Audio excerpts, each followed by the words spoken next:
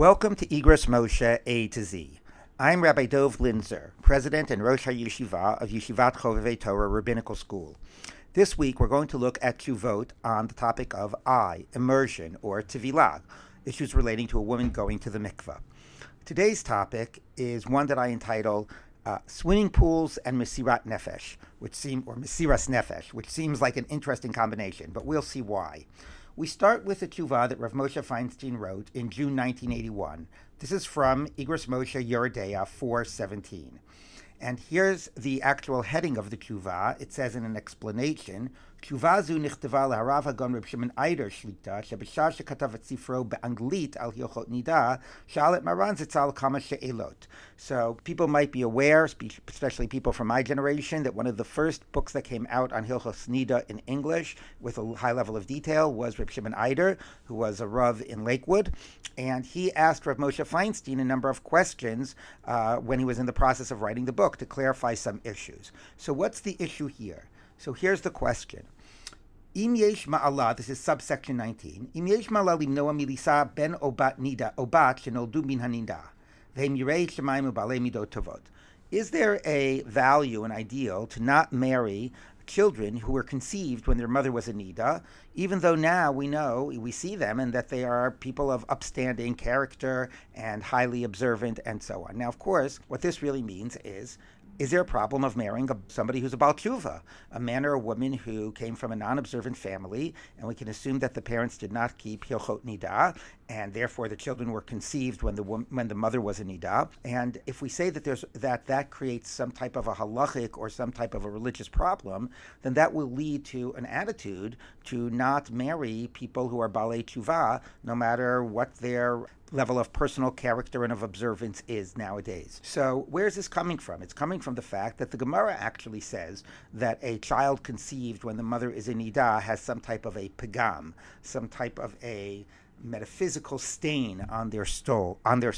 You might remember that Rav Moshe in an earlier tshuva, which we dealt with infertility, said that was not something to be concerned about when it did not come through the act of intercourse, if it came through artificial insemination. But anyway, here he's dealing with this question about how worried should we be with this. So Rav Moshe says the following. He says, Shemutarin midina afilu lekuhuna. Look, you have to understand that as a halachic matter, this is not a halachic issue. People that are conceived this way are permissible even to marry Kohanim, which normally there are more restrictions about whom they can marry. And then he says, it's true that Shulchan Aruch says that Shehu Pagum, that this is some type of a pagam, this is some type of a stain on them. So he says, nevertheless, Ein ze mitzad isur ela sharoi lihitrachek mehem. This is not a halachic issue. It's just ideally we should keep our distance. El leitzah tova, it's a good advice, litrachuk ba'alma. When the alternative is available. So, okay, but still, as a general policy, if somebody falls in love with somebody like this, then fine. You shouldn't say it's a reason not to get married. But as a general policy, should that mean that we shouldn't be dating Ba'alei Tshuva? So Rav Moshe here does something brilliant, and he says the following. Since it's not a halachic issue, therefore, what's the concern? The concern is that this stain on the soul is going to lead to people of bad character. We assume that leads to children of bad character, like brazen and so on. So then Rav Moshe says, Im kain, yesh lanu siman she'elu banim ubanot shehem balei midot tovot ve'ein lehem azut harei einam bnei nidot. So Rav Moshe says, okay, so if the problem is that they have bad character, and we see that these people have good character, so maybe a different posek would have said, you see that even though they have this pagam, whatever it is, it doesn't have the effect it was supposed to have, and therefore nothing to worry about.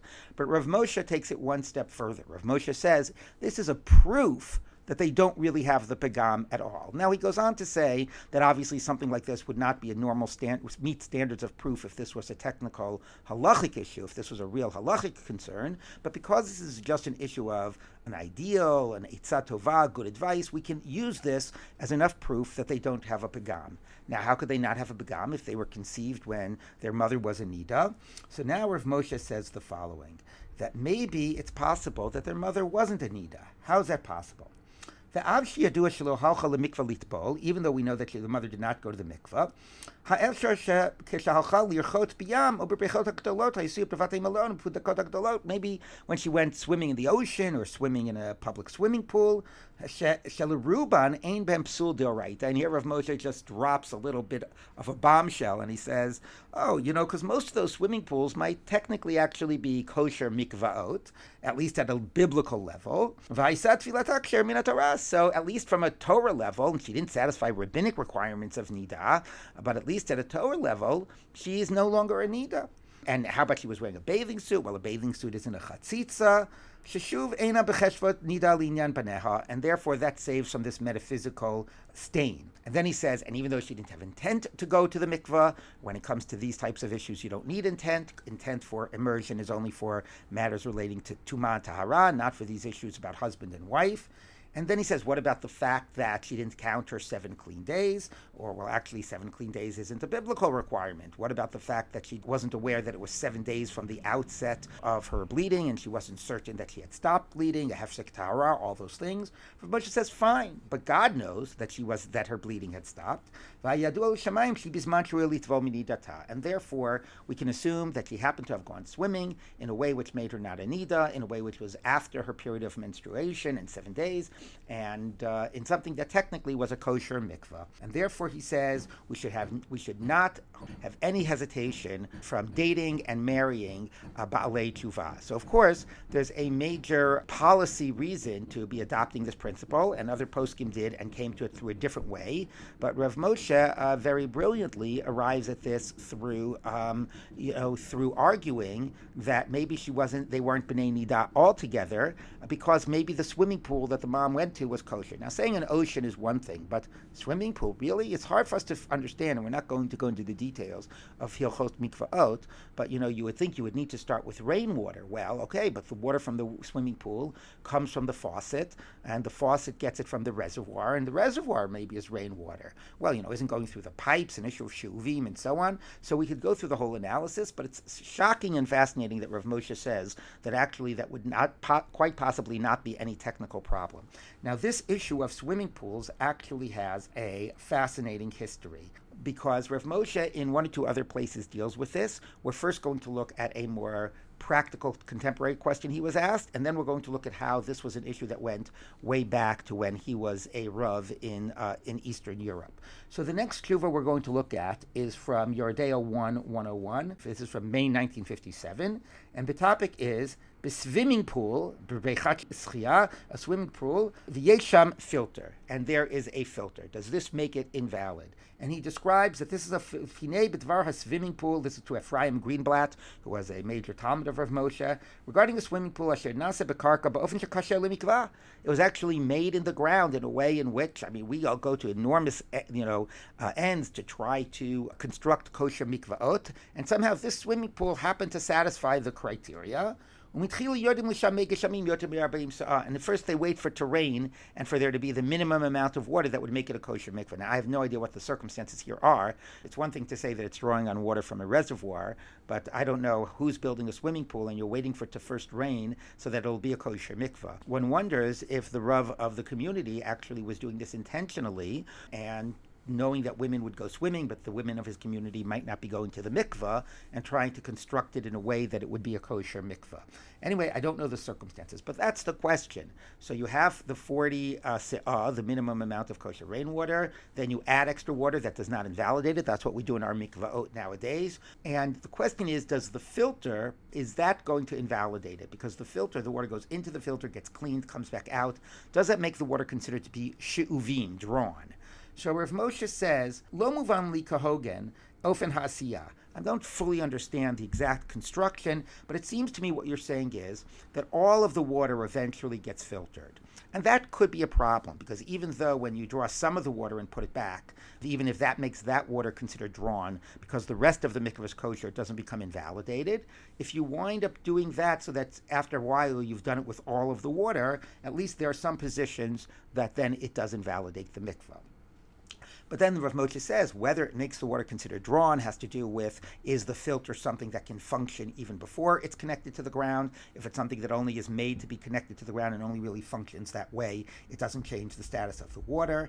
And then he asks another question. So it probably is not an issue of she'uvim, depending on how the filter is made. And then he asks another question. But isn't the water moving?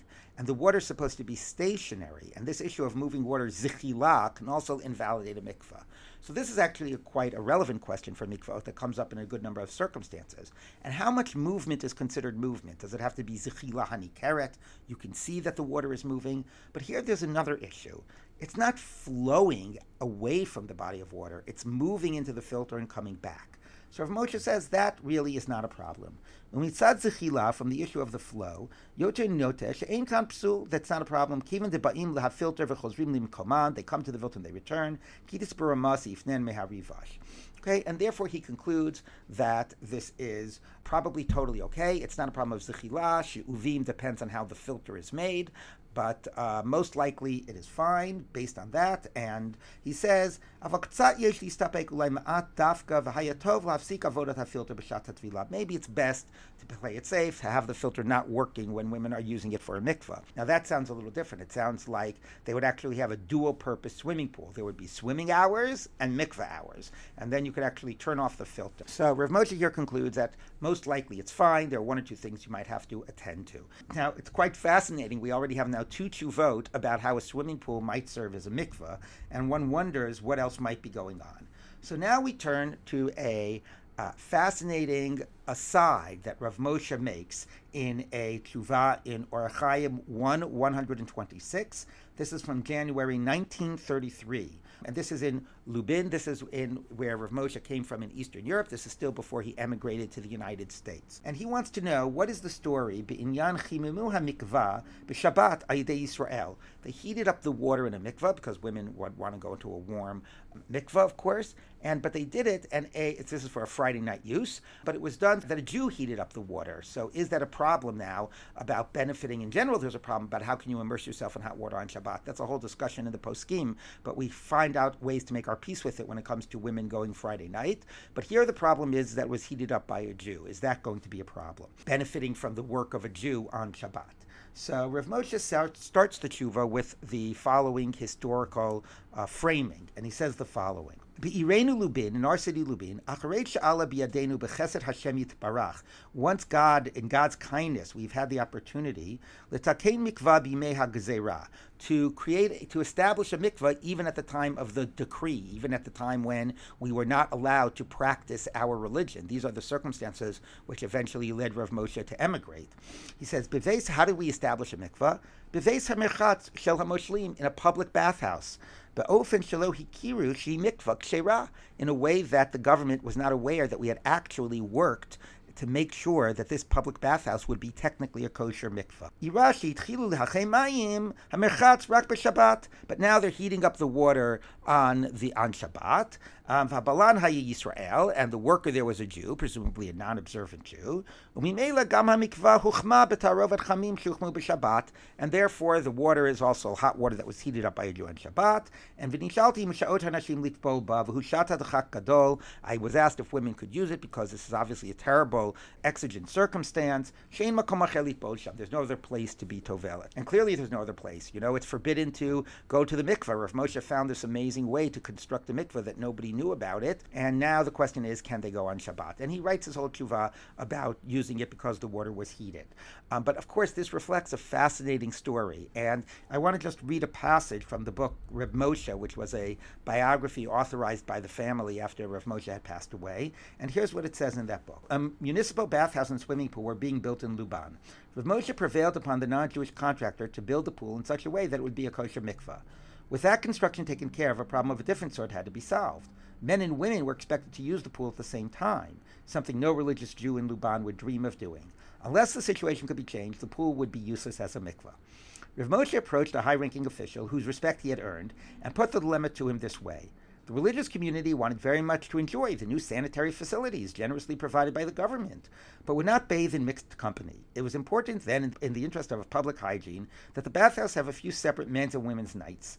The official agreed, and the Jews themselves had a mikvah, and the only one for miles around. And this is really fascinating, the degree to which Rav Moshe went to, and because of his Mesiras Nefesh, and actually there's other stories, and probably that he bribed the officials in order to let them construct it in this way. He really enabled all of the Jews in Luban and in the surrounding region to have a mikveh and to continue to use a mikveh even during this period, and for husband and wives to be together, to able to have marital harmony and to be able to have conceive children and so on. So it was quite amazing, and you see that reflected, I think, about this awareness of swimming pools and mikvaot and so on in these other tshuvot. I want to just end with a brief reference, because of this issue of Mesirat Nefesh, to have a mikvah and to use a mikvah. It's worth noting one final tshuva of Rav Moshe in Choshen Mishpat 142 from December 1959. And the question was, what hinei b'davar binyan mikvah shebekodem libinyan beit hakneset. This principle we have in the Jewish community that building a mikvah comes before building a shul. Vadai pashut, where's this from? Af im eino l'chshash chas v'shel b'takala. Even if, well, you could say, first of all, it saves people from serious averot, from serious transgressions. If you don't build a mikvah, they'll have sex and the woman will be a nidan. That'll be a major transgression. Obviously, that comes first. But Rav Moshe says, even if people are going to be super frum and without a mikvah, they're not going to have sex. He says, but okay, what's the cost? You won't fulfill the mitzvah of Purvu, and not only will you not fulfill the mitzvah of Purvu, even if you've had kids, you won't fulfill the mitzvah of having more children, and v'gam lasot shalom bein ish li'ishto, what is central to marital life, which is being able to have husband and wife being able to have sex. Kol echad mehem hu kodem. And any one of these, says Rav Moshe, would be sufficient to say that this takes precedence over building a shul. V'gam shetzarich limkor af sefer Torah. You would even have to sell a sefer Torah and even a shul in order to marry a woman, if a man needed to do so to get the funds. So therefore, certainly it would apply to something like this, which is communal, applies to the whole city, and has these types of major consequences. And then Rav Moshe says, look, it is true if you actually already have a shul that you normally don't sell that in order to get married or so on, but that's because a shul is like a place where we live. The Gemara says people don't want to sell their homes, and therefore once you own a shul, you don't go ahead and sell it. But Rav Moshe says that that's only once you have a shul, and not only that,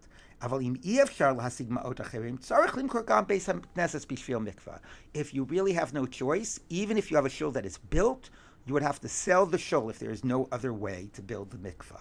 And then Rav Moshe goes on beautifully to say that the principle of peace between husband and wife is so great that the Gemara says that God's name could be erased in the mitzvah of sotah. And Rav Moshe says, based on that, so because of that issue of shalom bein ish li'ishto, he says, that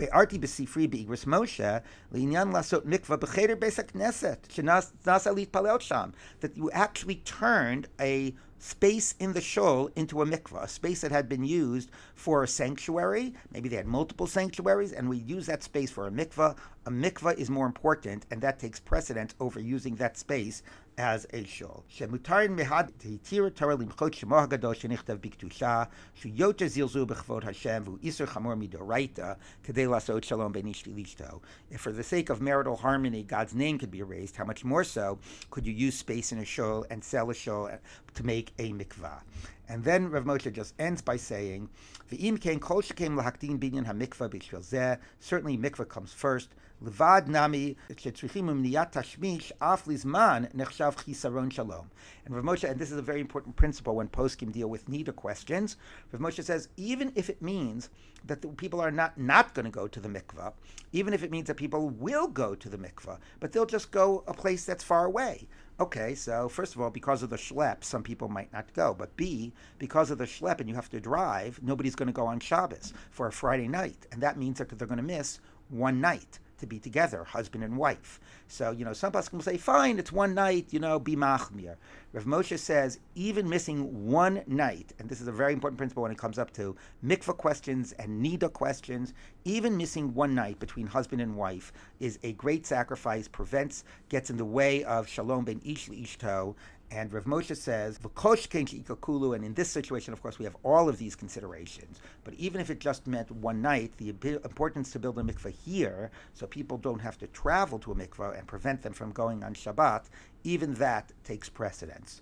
And Rav Moshe says, and of course, not everybody is going to be so frum. And if you don't have a mikvah of easy access, maybe why you want to turn your swimming pool into a mikvah, then some people will not be using it. So the collection of these tshuvot, now you see why I've entitled this Swimming Pools and Mesirat Nefesh, shows a fascinating discussion of dealing with issues of immersion, being obviously policy about marrying Balei Tshuva, being aware that swimming pools might be actually kosher mikvaot, especially if they're constructed in certain ways, and the Mesiras Nefesh that Rav Moshe had to ensure that in Luban, he made it possible for the entire town and all of the environs to people to use a mikvah, for husband and wife to be together, for them to continue to have children, and his strong position, of course, which is the tradition within every Jewish community that a mikvah is really the more important institution and takes precedence over the Beit Knesset.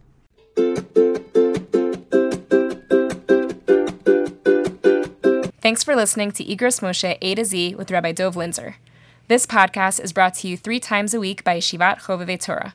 Don't forget to subscribe and check out yctorah.org to learn more.